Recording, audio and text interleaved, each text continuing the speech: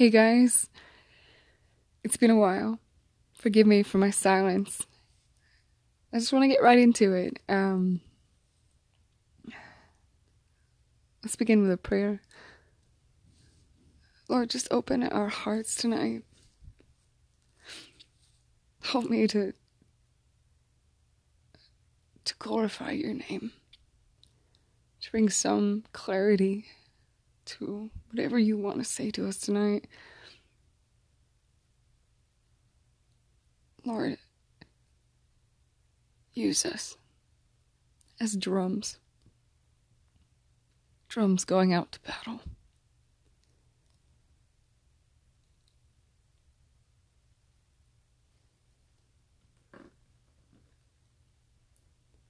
There was once an undefeated Japanese sword fighter. He was in some 60 or so duels. Never lost a one.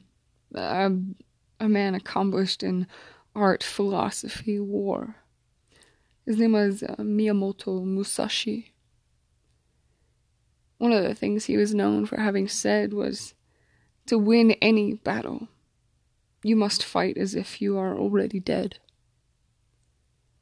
It's something I've been saying for a while, but to give that some context, for some 800 years, Japanese samurai had unequaled success as warriors. The best samurai practiced dying before going into battle.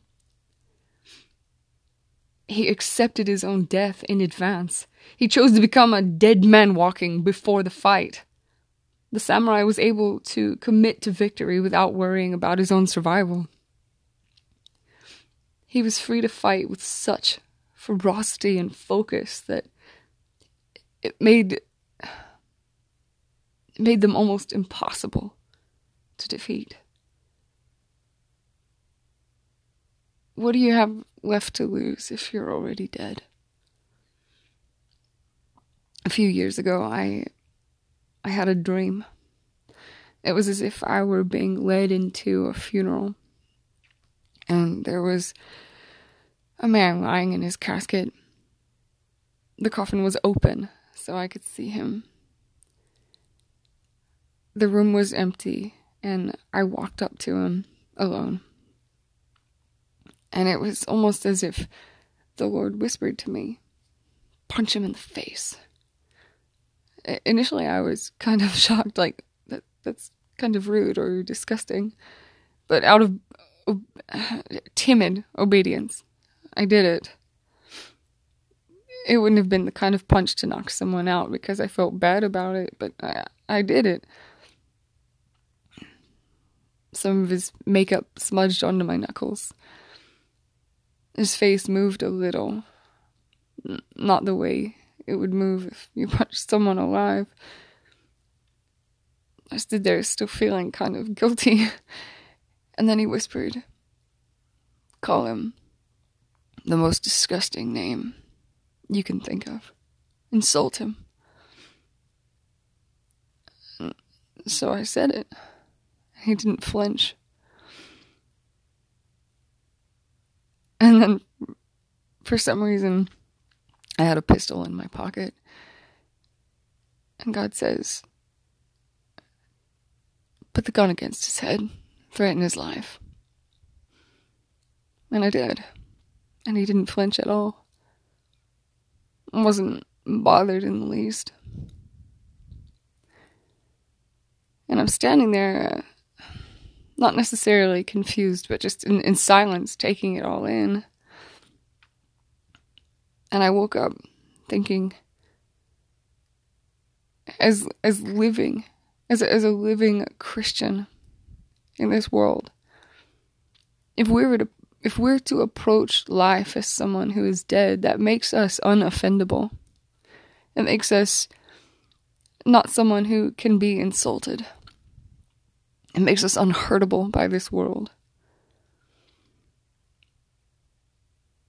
It makes us unafraid. The dead fear nothing. And you hear about, we read about the first martyrs, or many who followed after, during the reign of Nero, and during the Roman arenas where Christians were ripped to pieces by lions and different animals in battle. And when they found their heads, or their mutilated bodies, they were smiling. And you wonder, without the power of God sustaining us, that's not possible. It isn't. You know, a lot of times we make our Christianity about us, but we're part of something so much bigger. We're part of a race that is advancing God's kingdom. When we can no longer run, that baton is handed over to someone else, and the race continues. A message that isn't popular today is that as soon as we accept Jesus' gift of salvation, the first thing he requires for us to serve him is that we die. Death is the first requirement to Christianity, to following Christ, to looking anything like him. Jesus said, "He who wishes to save his own life will lose it. But whoever loses his life for my sake, he is the one who will save it." The problems in our world today, nearly all of them, can be attributed to cowardice. Ignorant, selfish Christians. Us living for our own selves. And not only do we often not live like someone who is dead and alive in Christ only, I mean, much of the time we're not even willing to be inconvenienced at work to tell someone, "Hey, did you know Jesus loves you? Do you know where you're going when you die?" We don't want to be that weird person at work who doesn't have any friends, and we find ourselves embarrassed of Christ.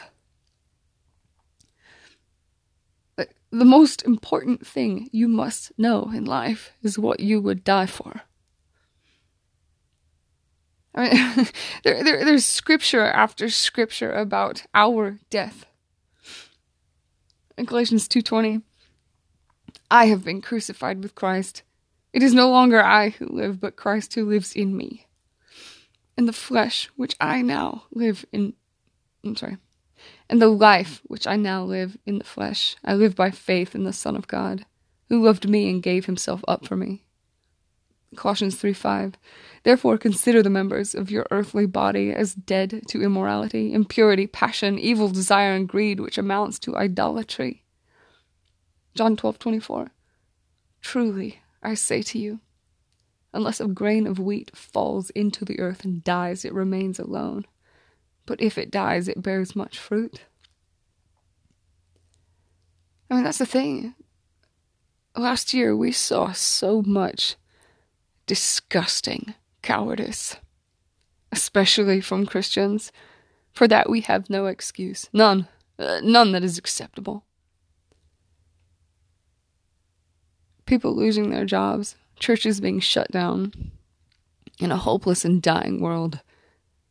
Some people, the only purpose in their life is their job. When they lost that, they lost everything. Right next to us, people committing suicide, people drinking themselves to death, children being abused at unheard of rates. Children starving to death because the family can't work. That's on us. In a world where truth is silent, lies reign. In the absence of truth, Satan raises up imitations.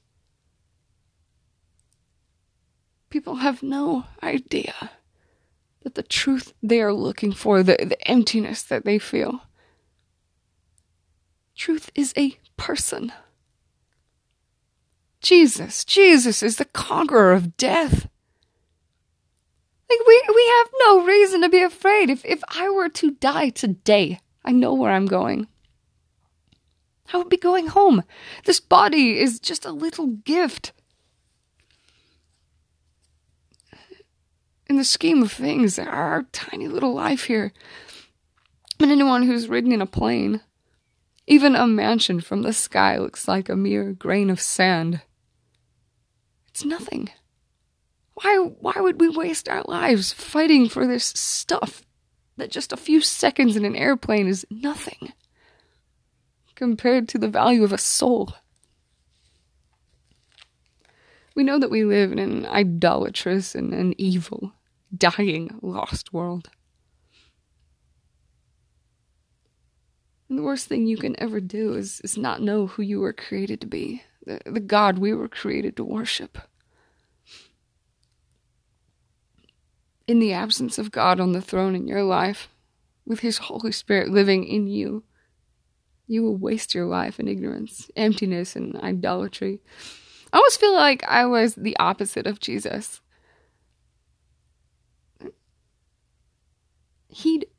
If nothing else, heed my warning. If I can spare even one person the agony of 30 years of Christian immaturity, hypocrisy, and compromise, this was all worth it. I look back on my life before I actually saw the face of God, and before I spent months worshiping in His presence, locked away in a concrete box. Before I actually met Him, I had no idea what it was to fall in love. To wake up in tears, eagerly running to this little concrete closet, spending 8 or 9 hours a day just worshiping in His presence. God longs for intimacy with you, the way a husband longs for his wife.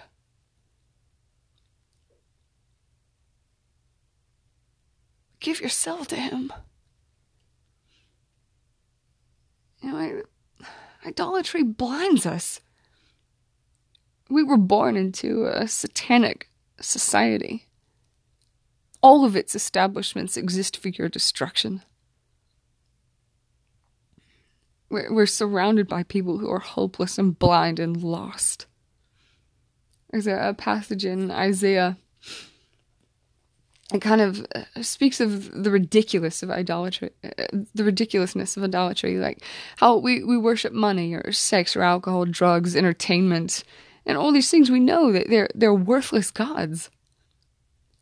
That even a life spent frivolously on these things at any expense, at the end, they are worthless. There are many millionaires who commit suicide. You think to yourself, man, he had it all. She had everything. She was beautiful and rich and famous, and it was worthless. And from what is left of the wood, he makes a god, his graven idol. He falls down to it. He worships it and prays to it and says, "Deliver me, for you are my God." They do not know or understand, for their eyes God has let become smeared, so that they cannot see, and their eyes as well, so they cannot understand. Their minds as well.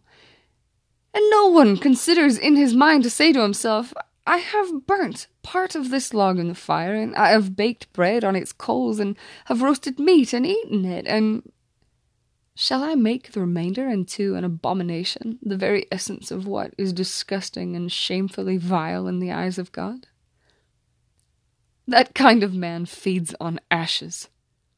A deluded mind has led him astray, so that he cannot release and save himself, or even ask, Is this thing I'm holding in my hand nothing more than a lie?